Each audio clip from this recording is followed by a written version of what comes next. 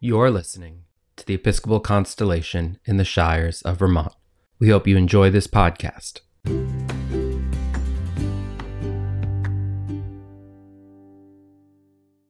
The scripture for this episode's wisdom comes from Peter's first letter, chapter 2, verses 19 to 25. Our ears to hear you, our eyes to see you, our behavior to share you. Glory be to you, God, Father, Son, and Holy Spirit. Amen. You may be seated. It feels like an Easter blessing. I have Chris Draffin in the wings. I have Susan Nagel in the wings. You guys don't even need me anymore. Like, you've got the all-star group here. But I'll stick around if that's okay. But really, it's like, I'm like, oh, I get all the warm and fuzzies. As we get started this morning. So I think the season of Easter is the hardest season to preach in. I don't know if, Susan, you would agree with me that it's the hardest season to preach in, but it's the hardest season because in every other season, there is an aspect of the not quite yet that's actually easier to relate to. In Advent, you can preach the coming of God in your heart, the coming of God incarnate in creation, the coming of God in the second coming, but is this coming, this not yet here? In Epiphany, you have this revelation from God, this light from God, this thing that you don't necessarily touch. It is beyond the veil and shines through. And in Lent, there is this brokenness of who we are, and yet a hope of who we could be. But in Easter, it's this time when we have to celebrate Jesus' conquering of death, his redeeming of sin, his creating a whole new paradigm for a way of being. And the reason that that's so hard to preach is because you're preaching a victory already achieved, even though all of us are still living the same material difficulties of life. If you were dealing with food insecurity before April 9th, you're probably still dealing with that now. If your marriage was under strain, or your job was in fragile place, or your health was under careful watch, chances are Easter didn't change any of those things. And so how do we find victorious comfort and joy when our lives don't seem to be any different than they were before? That's why theologies like prosperity gospel don't work. Belief in God and faithfully praying to win the lottery is not going to win the lottery. I have tried. It is not going to win the lottery. But my spiritual director reminded me that Ignatian spirituality, the spirituality of Ignatius and the Jesuits, is focused on two things: gratitude and desperation. In Mark chapter 9, the boy's father asks Jesus for help, and he says, "Lord, I believe, help my disbelief." In the only letter, today we get the only letter that scholars believe was actually written by Peter himself. This Simon Peter, the rock that the church should be built upon, the guy that Jesus entrusted all that he had endowed. And so this dude, he says, life after Jesus doesn't necessarily get materially better, right? These tangible things of this life don't get better. And then he compounds that statement to say that's actually good for the Jesus movement. That Jesus didn't die for you to win, or for you to win, or for you to specifically win. He died for you to die. Take up your cross and follow me, is what Jesus says, right? With a positive message like that, how Peter was entrusted to be the motivational speaker for the entire church is kind of boggling. And yet, not only was Peter transformative in people's lives, but almost every single verse of Peter's only letter, of 1 Peter, is said in other New Testament writings. Peter, Petrine theology, Petrine words. He wasn't saying anything new. He didn't want to say anything new. He wanted to regurgitate, reiterate. He wanted to echo what Jesus was saying. Peter's words from today's readings, they're paralleled in Luke chapter 6, Romans chapter 6, Hebrews chapter 10, Hebrews chapter 13. I have said it over and over and over again. God is consistent. And yet Peter is exemplifying that it's not just consistency, it's modeling. Peter's claim to fame is that he doesn't want to be original. He doesn't want to be the person to be like, I want to be Pete. No. He wants to be a pass-through. He just wants to point you back to Jesus. He wants to be an example that gets you back to the center. Peter got that, and he wants us to get it too.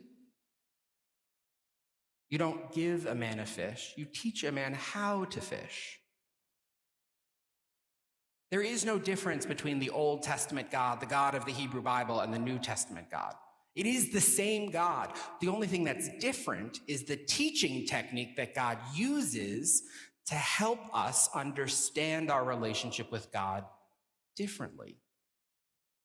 In the Old Testament, God gave us a fish. He gave us the laws. He said, don't do this, do that. And that didn't work for us. So in the New Testament, he said, here's how you fish.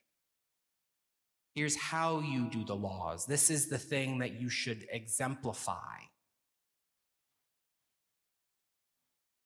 For this you have been called, God says through Peter, because Christ also suffered for you, leaving you an example, so that you should follow in his steps. For this you have been called, God says through Peter, because Christ also suffered for you, leaving you an example, so that you should follow in his steps. I call Jesus the original martyr, because when we think of martyrs, we think of someone dying for their cause, someone who lives such a noble and venerable life, such a life worth emulating and following, such a life that you look at that person and you said, I should have lived that way. That is the way of Jesus. For the rest of the world out there, beyond these walls, beyond this space, people are constantly asking what their purpose in life is. But inside these walls, that purpose is already given to you. Your purpose is to follow in his steps. That is the victory. That is the resurrection of Easter. Church historian Rodney Stark, he estimates that in about year 40, so 7 to 10 years after the crucifixion, there are probably only about 1,000 Christians. And yet, 160 years later, by the year about 200, there were over 200,000. 50 years after that, 1.2 million. Of all the people that we know from the book of Acts and from the Gospels, Luke and Matthew, the people who saw Jesus, who saw a risen Jesus, the amount of people who saw his wounds, touched his hands, that was actually kind of small. And yet from that very small number of people that actually had the hard evidence, an entire movement is birthed. If the spread and the work of the church is by God, but through the everyday people like you and me, everyday people who did not get a chance to touch his wounds, see them for ourselves, what would it mean to imagine a world where we could connect people to this wonderful community we have here today? Where we could plug people into a spiritual life that asks them to go deeper. Where we could argue for Jesus' values of loving God and loving neighbor to be more present in our world than we currently are.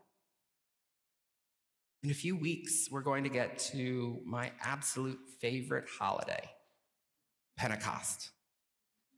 I playfully refer to it as the anniversary of the day Jesus gave us our superpowers. And we get to take this time here and now leading up to that special day to think about just how wonderful Jesus really is. So that when we get to that anniversary, when we get to the point where we are mobilized, catalyzed, and spread, we can appreciate what that truly means. St. James and St. Peter's are embarking on a time during this Easter season, both parishes in this early part before Pentecost and a couple weeks after Pentecost, where we're examining more than just what we think we should offer, what we have historically offered 10, 20, 50 years ago, and instead channel the joys that we know here and now and share it with the world so that they may have that joy too. To ask the questions of what does Arlington need now? What does Bennington need now? Not what did it need? Not who were we? But who could this place become? What are we called into? If Jesus was an example to us, that would be an example to others.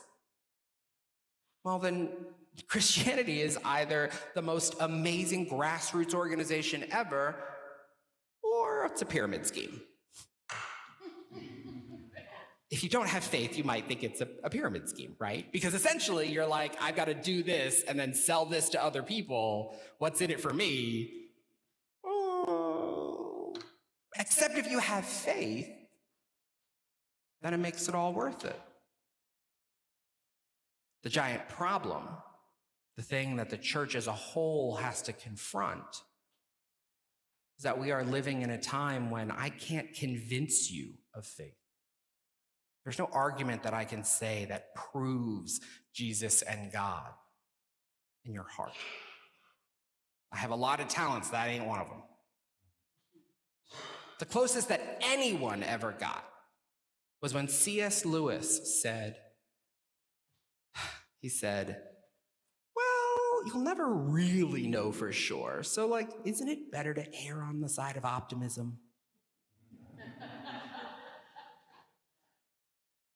If that's the best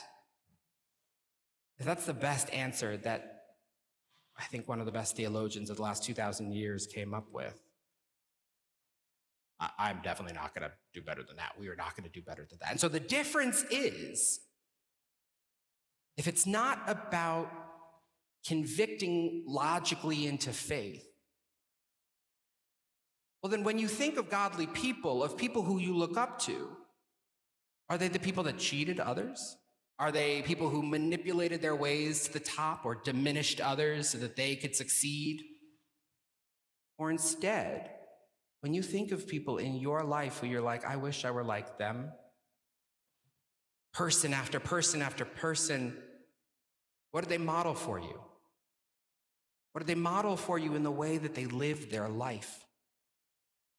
Looking at the life of another who sat right beside you or in front of you or behind you, and years from now, all you can think of is, gosh, I hope I'm like a little bit like them, right? That's because a life worth living is not a life focused on the self. It is a life modeled for others, that they might live for others still. If you walk away from this morning with nothing else, I pray that you walk away with one hope, that you inspire others to live a life that is worth inspiring others still. It's not just that you inspire someone, it's that you pass that so that they carry that forward. Because in that is the call by our great I Am. In that is the call of this golden world in which we reside. In that is the call of every single thing we do, from mentoring in work and school, from raising children, from growing our businesses and organizations. Everything we do is in hope that someone else takes that baton and carries it just a little bit further, that they might hand that baton off to someone else. Happy season of Easter. Amen.